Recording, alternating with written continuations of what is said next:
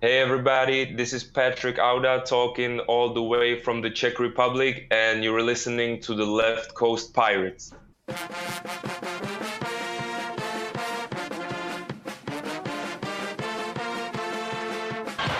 will try to go all the way. Layup in, he does, and the Hall back in the middle of it. Seconds to go in the game. Winchester, 7 seconds. Caver, the hair, fires. Jordan, Ramus, Holloway, all the way. Left-handed layup, Shaheen Holloway. 23 seconds to go, down by 2. Here's Whitehead, guarded by Ochefu, gets the step into the lane, goes to the bucket, layup, rolls around and in, and a foul! Whitehead ties the game! Pow from Trenton. Woo! What Trenton makes, the world takes. Coming to you just west of the Ward Place Gate from San Diego, California. He is Mike Dizzy Desiri, class of 2001. I am Tommy Chilkaharsky, class of 1997. And we are Left Coast Pirates. How you doing today, Mikey? I'm excited, Tommy. I love when other people who are in the broadcast business come on to our show. It just feels like it's a sign of mutual respect. And we got one of the best in the business coming on the show this time, Brian Custer. I mean, if you haven't heard a voice that was made for television and calling a sporting event, Brian Custer is at the top of the list in today's game. And on top of that, I mean, he's got this crazy, dubious streak in covering Seton Hall basketball, in which they are 26-0 in the games that he's broadcast. It's kind of taken on this lore, this mystique, and it's been a lot of fun. And I'd like to kind of hear his perspective on it. Dubious. I don't think that word means what you think it means, Mike. It's certainly inexplicable. It's certainly incredible, but I don't know that dubious is the right word. Brian Custer is a full-time good luck charm for the program. I want him on every broadcast. Let's go. Hailing from Columbus, Ohio, he is an Emmy Award-winning sports anchor at Sportsnet New York and host of Showtime Championship Boxing, in addition to being a play-by-play announcer for Fox Sports, working on college football and college basketball. And most importantly, when announcing Seton Hall Pirate basketball games, he stands undefeated with 26 victories, 0 defeats, all coming by KO. Please welcome to Left Coast Pirates Live, Brian Custer. Brian, how are you today? Mike, good to be with both of you guys. I certainly appreciate that introduction. I think the last part of that was probably the best, being undefeated when talking about Pirate basketball. Brian, you have no idea. He practiced that thing like 20 times in front of the mirror. All right. Well, thank you for joining the show. Greatly appreciate it. No, it's great, man. Look, whenever I can talk to Pirates, I'm in heaven, man. They've always treated me well, and I love doing their games. The mayor of Newark, ladies and gentlemen, the mayor of Newark. Well, we'll try to roll out the red carpet on today's show. So Brian, just like we've been doing with all of our guests this summer, before we kind of get started, we just want to kind of do a wellness check-in from your perspective. Obviously, times are crazy, the pandemic. We want to make sure that everyone and their family are healthy and safe. So how are you guys doing on your side? No, I appreciate that. I have 3 boys, the wife, and so yeah, I think we're all good. I think like most here on the East Coast, we have been quarantined. Certainly looking forward to school starting back and the young ones going back to school. Get them out. So teaching them in that virtual learning, that was rough. Especially in March, April, May, and June. So, I'm definitely looking forward to the younger ones getting back to school. Well, glad to hear that the East Coast is starting to kind of loosen up. We're getting hit here on the left coast. Yeah. So we are actually doing the virtual learning right from the get-go. So God bless my wife, because I can't do that stuff, man. Yeah, hey, listen, I'll just say brush up on your mixed numbers, common denominators. All of those, Brian, we could do a whole podcast. Don't start me with Common Core, Brian. Let me tell you something. My youngest is 9, and she comes to me and says, "Dad, how do I do this?" I go, "I don't know. You just got to memorize your times tables." Yeah. So please brush up on all of those because that's what you're going to have to utilize those skills, man, when it comes to virtual learning. And there was nights, forget about going into the media guides, learning about players. I was brushing up on old notes and going, Googling improper fractions. Like, oh, yeah, that's how you do that. So, yeah. All right, Brian. Well, normally, as we're heading into the end of August or heading into September, we are preparing for the new college basketball season, and our guests are kind of gearing us up for that. But there's nothing normal about 2020 in any capacity. But I think that's kind of what we find ourselves holding on to at this moment is just any kind of normalcy potentially being around the corner. So in my opinion, I think the only way for sports to be safe is to kind of embrace adaptability. And right now what we are seeing as a successful approach is obviously the implementation of the bubble environment. You had the basketball tournament in the summertime, and you've had the restart to the NHL and NBA seasons. But you personally have been a part of a bubble format as Showtime Sports has brought boxing back to the viewing audience. So describe for us what the experience has been like so far from the perspective of the broadcast booth inside the bubble. It's different. I mean, generally from a Showtime boxing perspective, usually we get into a city, let's say on a Wednesday, Thursday at the latest. And, you're there, press conference on the Thursday, weigh in on a Friday, the fight on Saturday, and then you fly out on a Sunday. Now we're just doing our fights in Connecticut at the Mohegan Sun at the present time. And we usually get in on a Wednesday night. You get tested very early Thursday morning, and you're not allowed to leave your room until you get the results back from the hospital. And usually you get those results back on Friday. And once we get the results back, and obviously they come back negative, we do all of our meetings now by Zoom. So we don't leave our rooms at all. We have to order room service. We're not allowed to even go out into the lobby or walk around the hotel, none of that. So once you test negative, they don't want any complications. So you stay in your room. All meetings, fighter meetings are by Zoom. They still do the weigh-ins, but the weigh-ins are in a room where it's just the fighters, the key personnel, and that's it. We don't broadcast those anymore. Those aren't broadcasted like we used to do. The press conference isn't open like it used to be. So we do all that by Zoom. And it really is. You go into the actual ballroom of the fight, and it's different. There's no fans. The only people there are us, the fighter, their key personnel, and the commission. So it is almost really and there's just, it's like no energy in the room. That was going to be my question, right? Like you're feeding off that energy as you broadcast, yes, right? Absolutely. So it is really, really, it's a different kind of feel. And it will be interesting too to see once we get to basketball season how that will play out as well. Well, it seemed like the individual sports had a little easier path coming out from all this, smaller numbers involved in it, and combat sports especially, which was interesting. Is there anything from your observations that team sports can learn from these individual events that could help them deal with the pandemic?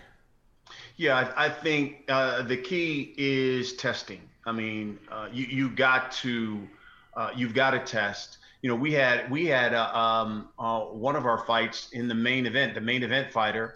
They got, like all of us, they got tested when they get there because they get in there on Monday. We come in on Wednesday. Got in there on the Monday and got tested, passed. And on Wednesday, supposedly he went into the casino. And when he got tested again on Friday, came back positive. And he said, well, the only thing I did was Wednesday night, we went into the casino, and they were just like, why did you leave your room? Why?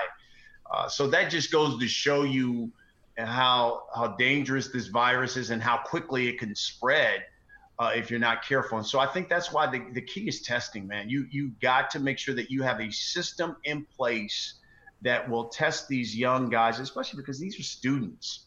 It's different when these guys are professionals and they're getting paid to take this risk. these guys are college students. So you have to make sure that you have that kind of system in place that you can test and yet keep them in that somewhat of a soft bubble there to make sure that they are safe. Now, listen, you want them to be a student. I think the problem you've seen on campuses are the parties. And that's where all of a sudden it spreads. And so you have to tell your players, hey, look, I want you to be a student, but you need to be smart. And I can't have you, at least during the season, at parties. You need to go to your room, do your thing, and go to class, and then come to practice. And that's it. But But Brian, you got to keep testing in place.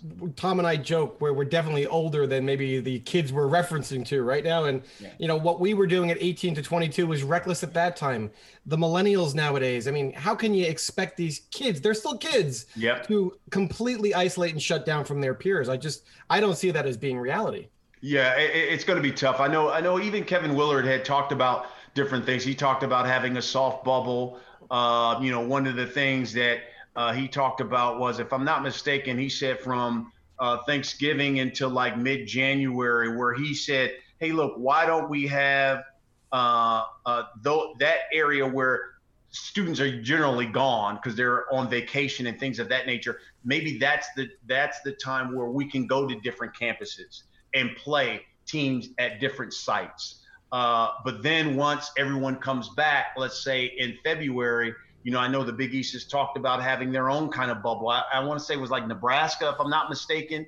That would be a whole bunch of ideas being tossed out right now. Yep. Mm-hmm. Yeah, that would be a bubble site where it'd be a hard bubble where those guys would be. And, you know, you bring some of the teams there and they play conference games there in that bubble. But I tell you, you know, the one thing I will say this, Tom and Mike, is that not only testing is key, but the mental health part of it is crucial, because when you get into this bubble, and especially for us being in a hard bubble, and I'm only there, let's see, Wednesday, Thursday, Friday, Saturday. So I'm usually there 3-4 days. But when you're in a hotel room for 4 straight days, you cannot leave, you can't walk out, you can't do anything. Everything happens in that hotel. It wears on you after a while. Brian, sign me up, man. 2 kids and the wife, sign me up, man. Well, you know, to your point, obviously, regardless of all these preparation and precautions, there is some level of risk, whether it's some silly guy going into the casino just to walk through just because he wants a mental break from preparation. Right. But that leads to a level of exposure for everyone who participates. And as your teams grow, which makes me think college football just can't happen just from a numbers game. But, you know, being a cancer survivor yourself, how do those risks weigh on your decision to get back and work in this format? You got to be a little more scared than others, no? Yeah, I mean, you know, I have a couple of colleagues who, you know, on Showtime who made the decision. No, I mean, I'm not going to work right now. And they live in LA. They don't want to take the risk of flying. They didn't want to take the risk of coming here on the East Coast because they knew at the very beginning we had it bad. But now, as you point out, you guys have it bad there on the left coast. And so they were like, hey, look, we'll wait. I'll wait until next year, or I'll wait until this pandemic really calms down countrywide before I make that commitment to coming out. And for me, I mean, it was really a choice that, you know, I got to work. I got to support my family. And I also realized that I'm going to be smart. And if I am going to go to this bubble, I'm not going to just say, you know, I think I want to, because I'm going a little stir crazy in this bedroom, in this hotel room, I think I'm going to go out into the lobby, or I think I'm going to take a stroll around the casino just to see what's happening. I'm not going to do that. I mean, I'm there for a purpose. I'm there to do that fight, or call that game, and that is it. You know, I had to do one in the summer. I had to go to Vegas, and it was kind of like the Big Three. All those guys who played in the Big Three played in a tournament this summer in Vegas, and it was the same thing. We were in a hotel, and we were not allowed to leave that hotel. If you left the hotel at all, you were basically kicked out of the tournament, and they were flying you home. So and I was there for over a week. I was there for 9 days. And you had to go, if you walked to the front of that hotel, the valet guy was there. You had to tell him, hey, I just want to get some exercise.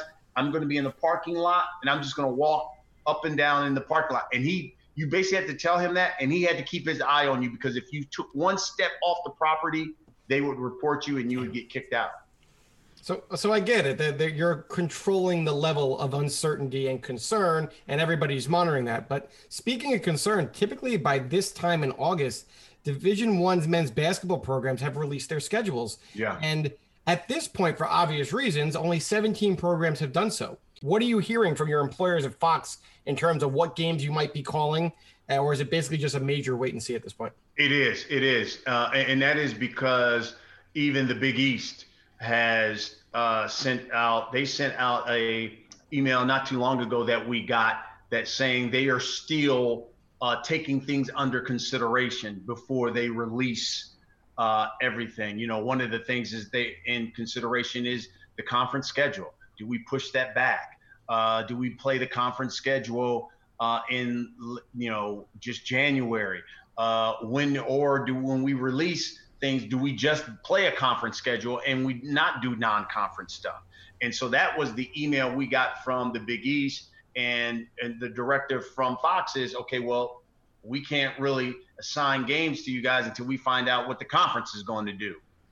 So it really is, as you just pointed out, a wait and see, because I think the conference is kind of trying to look at what football is doing and trying to gauge on, are we going to have a second wave of this pandemic? Because of the story here for us is we have weathered the first wave, but now as we get closer to the fall and the flu season, that there will be a second wave. And if that's the case, how do we handle the schedule? So I think that's why we're in a wait and see right now. Well, as Mike mentioned, by now we would have a schedule out, and Seton Hall fans always look forward to it. And the next schedule that they look forward to, Brian, is seeing how many games that you would be calling for the Pirates. It almost becomes reflex at this time. We see a tough game coming up and say, man, we hope Custer's going to be on that mic. And last year, after checking Miles Powell's availability with all the injuries he went through, you were the next person we wanted in that building. But in all seriousness, the last time you were behind the mic for a Seton Hall game, Sandro Mamukelashvili was sending the Rock into a craze as he beat the buzzer for a game winner against Butler. Now, that extended this inexplicable winning streak to 26 games in a row. Wow.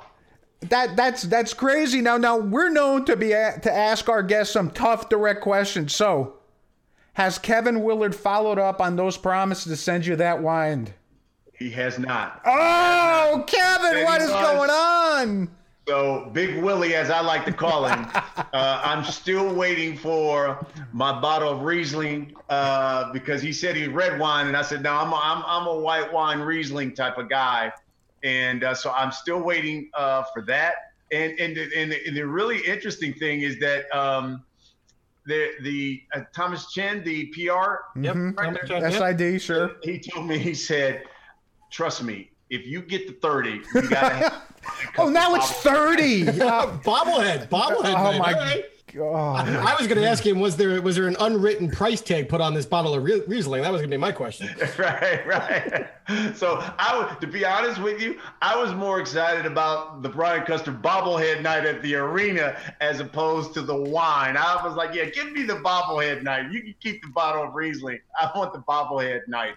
So that's what I'm looking forward to. But he said we get to 30, you're having Brian Custer bobblehead night at the Rock. So, Brian, when did this thing start being a thing? Because, we started noticing, I want to say in the 20s almost, but that's a ridiculous number even to get to, that 20 games in a row. Yeah. You're on the mic and we're winning. But when did you start getting that notice on this? Yeah, I think Brother Chen I want to say it was a good couple years ago. And it was, I remember we were in D.C. We did a Georgetown Seton Hall game in D.C. and they came back and won. And he said, man, I was just looking at something really obscure. And he said, you're undefeated when we were like, you're like 11-0 or something like that. And I was like, really? Huh? Interesting. That's cool. And didn't think anything of it. And I know we were in Providence one day and they won again in comeback fashion. And I remember, and it had to be about a good 2-3 years ago. He said, man, you've become a lucky charm for us.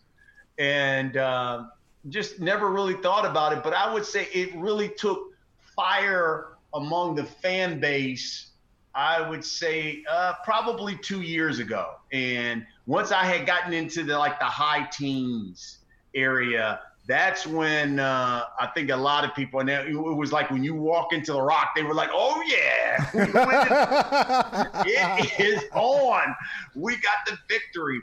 And last year was the first season that the coaches had gotten word of it, because I was in Villanova, and I was doing a game with the great Lynn Elmore, and Jay Wright, who is a true gentleman who I thoroughly enjoy. We walked back into the coach's office, and he looked up, and the first thing he said was, hey, how you doing, B? Are you here Saturday? And I said, Saturday? And I was like, Lynn, aren't we doing something? Aren't we doing the game next Saturday? We just talked about that. He said, no, yeah, we are. And he said, I think we have Providence. He said, good. Because if you said you were going to be here Saturday when we have Seton Hall, I was going to say, get your ass out of here. Didn't help, Brian. Didn't help. The streak ended. Yes. About time. 26. Another 26 years, man. I don't think my heart could have handled it. Yes, yes. So he did that, and then Ed Cooley said the same. That's funny. It was a Providence game in Newark, and we walked in, and me and Sarah Kustok walked in there, and he looked at me and said, "Oh." I could see I know we lost now. I know we lost. He had the Ed Cooley gyrations down too. That definitely was it. Yeah, and he didn't say it like that. It was a few curse words. You know Ed Cooley. There was a few curse words also there. But this was the year where coaches have gotten wind of the streak. All right, so but the year prior, the mystique starts to grow. You talked about a couple comeback victories, but they were highlighted by some other big, out of nowhere comeback wins. Yeah. It started off, like you said, 2 years ago, where I started really noticing it. You did the Big East opener, Seton Hall versus St. John's, and Shavar Reynolds hits the 3 at the buzzer. Yes. Walk on, walk off. Yep. And everyone's going nuts. Great call, by the way. Yeah. And then later that season, there's another one that comes to mind. Seton Hall rallies against Marquette. They are totally getting thrashed, in my opinion. Thrashed. The season's going down the hill. It's like going to be their 4th straight loss. They call a timeout, and from that point on, the light switch flipped. They end the game on an 18-0 run. Do you find yourself getting caught up in the mystique of it all sometimes, or are you just kind of going through the motions and just treating it like any other call on the mic? No, I think at this point now, I'm so aware of it that I even get nervous. I mean, there are times, and I remember the Shavar Reynolds that was against St. John's. St. John's, yep. And there was that call that they messed up that Figueroa stole the ball and they called him out of bounds. That's right. Exactly. I don't remember any call being missed there. I don't know what you guys are talking about. and trust me. So at that point, I'm sitting there. Even I at that point was like, oh man, I can't believe the streak is coming to an end.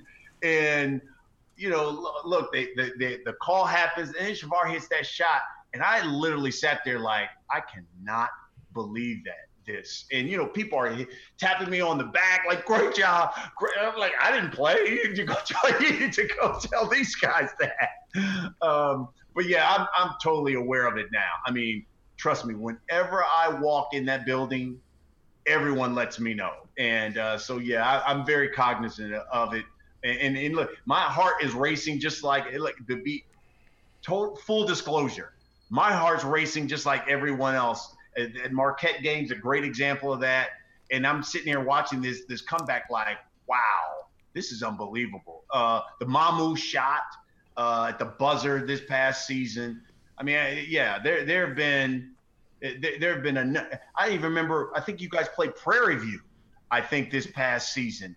And I don't know if Seton Hall took them lightly or what, but all of a sudden Prairie View is about to knock these guys off, and I'm sitting there like, wow, this streak is about to come to an end. Prairie View came to play. You know, you come in, you got a shot at the big boys, you got to take it. Exactly. All right, Brian. So we want to go down memory lane and kind of bring it back to that Marquette game, talking about your passion, your heart being into it. I maybe you don't get to realize it, but man, we stood back and Tom and I watched that again, and we're like, wow, Brian is really into this. So we want to give the fans who might have missed that opportunity to watch that game, we want to give them a taste of your passion. I'm going to set the stage. Seton Hall is mounting their comeback. They are now trailing 64-60 late in the second half. And Miles Powell on 3 consecutive possessions puts on his Superman cape, and then I'll let your words kind of do the rest. Powell on the attack. Miles Powell. He's got just 6. Powell's got 29. In the lane. Yes! 31 from Miles Powell. Pirates come up with it. And a chance to take a lead. Their last lead. 16-13. Count it!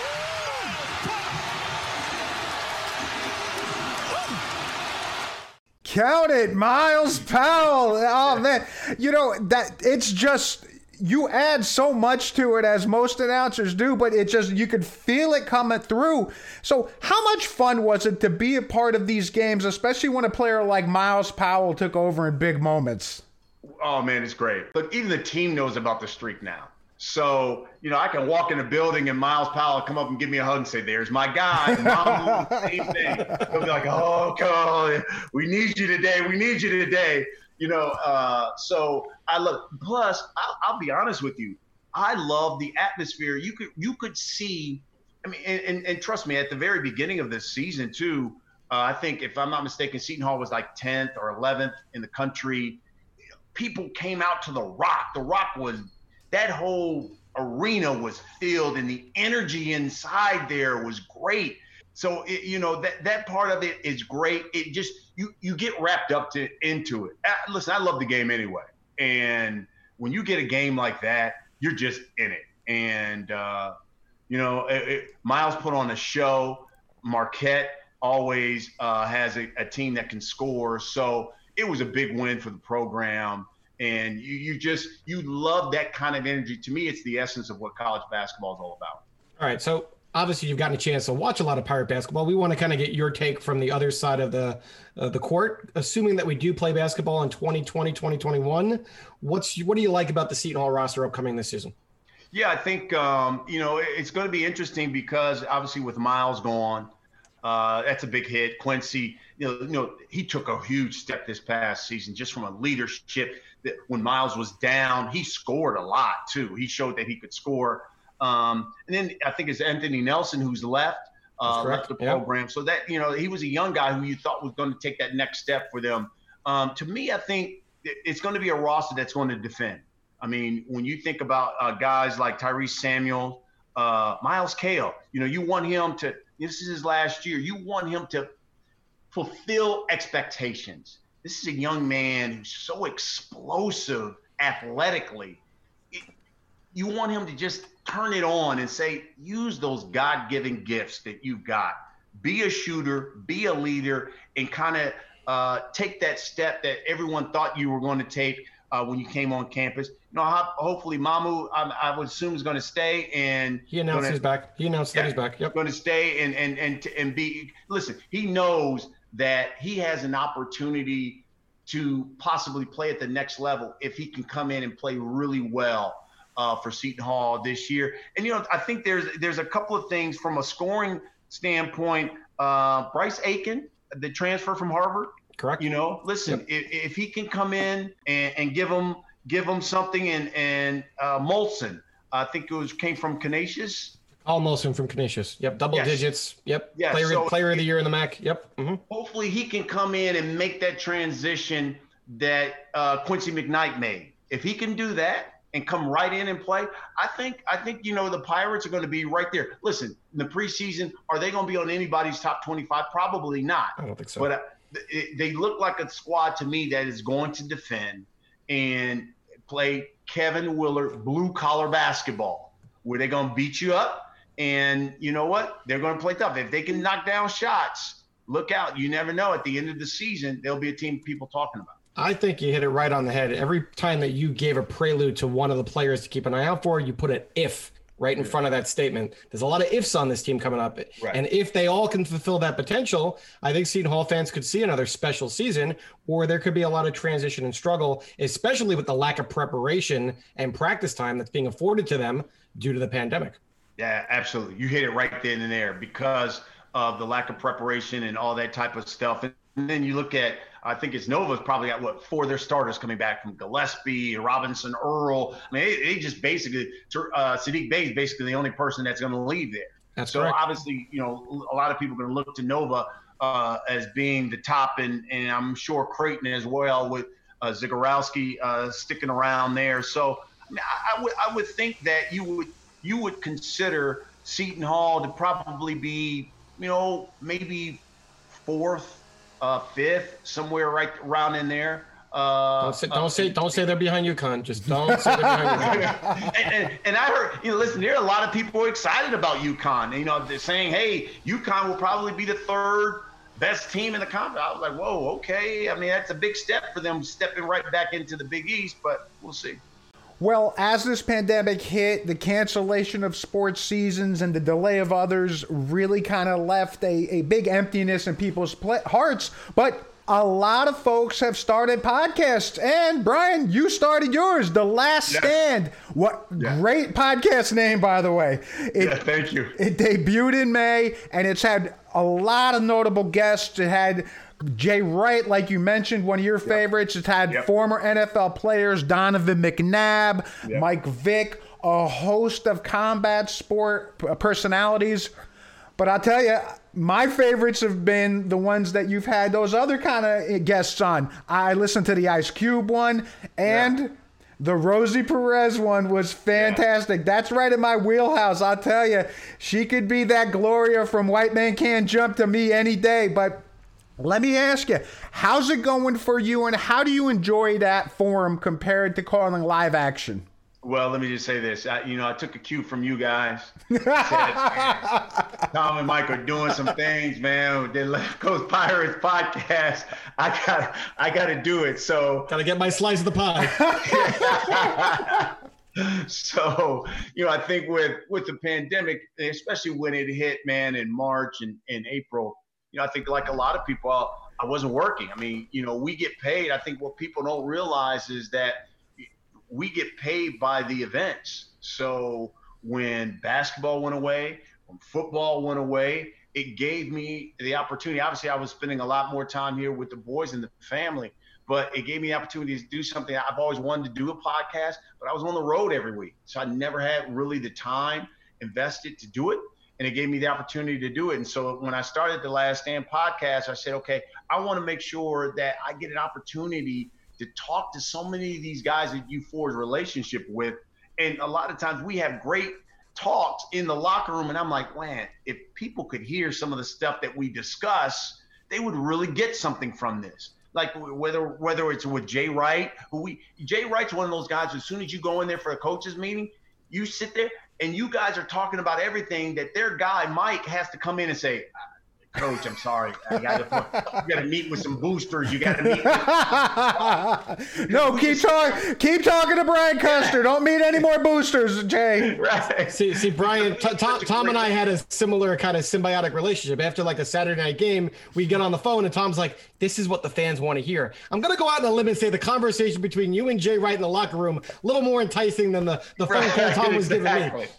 Exactly. So that's why I started it, and people can go to YouTube and subscribe to it. You can also, Google, Apple Podcast, wherever you get your podcast, you can listen to it. But I wanted to, because I have sports so many relationships with so many people, I wanted to not only make it sports, but entertainment. And as you pointed out, Rosie, she's a big boxing fan, and she's always been a big fan. And we had a relationship, and it, listen, hearing her story, and her childhood and what she went through, being abused by her mother, sexually abused by her own brother. I mean, that was just like, I almost wanted to cry during that episode, just listening to her. But I wanted her to talk about that because if you can overcome that and become that kind of a big major star, you can help somebody. You can help somebody who may be going through some things, whether it's abuse or someone who feels like they don't have a way out of no way. Yeah, you can make it. And, her story along with other people's story, I'm just hoping that that's what people take from that they hear a story on how this guy became a champion who came from absolutely nothing. And so that's why I do it. I enjoy it, and I hope everybody subscribes to the podcast and listens to it. We got Terrell Owens coming up, so get your popcorn ready. I saw that tweet. We're ready. Listen to T.O. Well, Brian, at the end of your podcast, you do the last stand with your guests.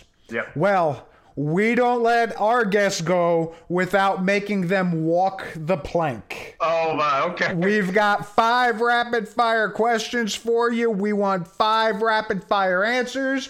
We don't want you to think too hard. Just give us the first thing that pops off the top of your head. Are you ready?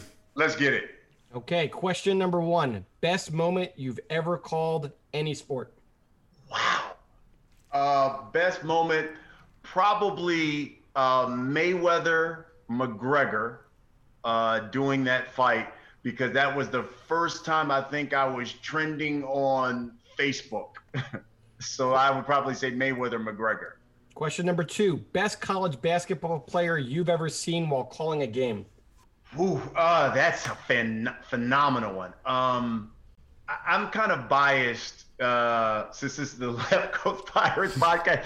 Miles Powell, probably one of the most explosive scorers, and I just love his story because this is a kid who's come from harsh streets of Trenton, and his brother being imprisoned, and what he's built his life around to be successful, to be a college graduate. I always rooted for this kid, so I just loved his story. So Miles Powell.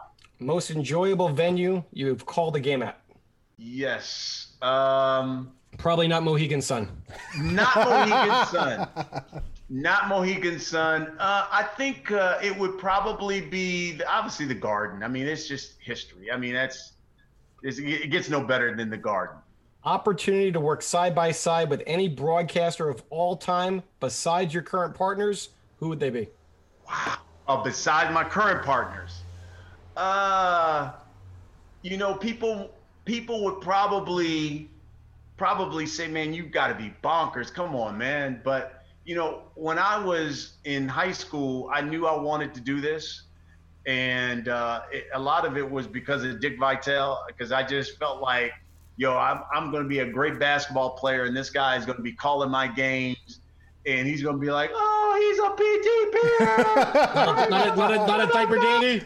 A diaper dandy. I was expecting Howard Cosell. Yeah. Hey, look, as a kid, loved him, but I would say probably Dick Vitale because, as a high schooler, I wanted him to call my game so bad, but I would have loved the opportunity to work. You're dating yourself, Brian. You're dating yourself. Yeah. All right, last question. What event is at the top of your bucket list to broadcast? Oh, Super Bowl. Man, without question. I think to call the Super Bowl that's the penultimate. I think in our business, there's you have so many people around the world watching that. That would just be. If I called the Super Bowl, I'd say, you know what? I'm done. I've done it all now. I'm good. I walk off. I'm done. I'd put the mic down.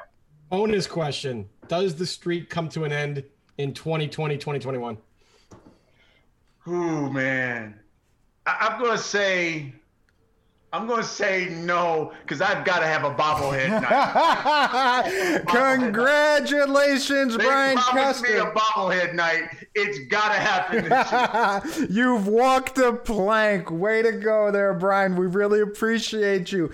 I got to say, you decided to do this podcast not so much because you heard we were doing one. You heard John Fanta doing one, and you said, if John Fanta can do this, anybody can do it. Sweet guy, man. I love me some John Fanta. He's a sweet guy. He's a good friend of the podcast. Well, Brian, we can't thank you enough for spending some time with us and sharing these stories. You've been fantastic. You are welcome back on the podcast anytime you have a moment to, my friend. I love it, man, and I love the people of Seton Hall. They have been great to me. I always say, hey, look, you know what? If you really want to thank me, I got 2 boys, a senior and a junior. How about free tuition? Free tuition. We'll see what we can do. We'll call up Brian Felt and say, Brian, we got to put Custer's kids through school, man. Right, that's it. Free tuition, I'm good. You could take the proceeds from the bobblehead night and put it towards the tuition, right? I mean, Brian Custer, everybody. So if you've enjoyed this podcast, please listen to our previous podcasts, which include interviews with former players Mark Bryant, Danny Calandrillo, Adrian Griffin, Jerry Walker, and Shaheen Holloway. For Tommy Chilkaharsky, I am Mike Dizzy Desiri, and you have been listening to Left Coast Pirates.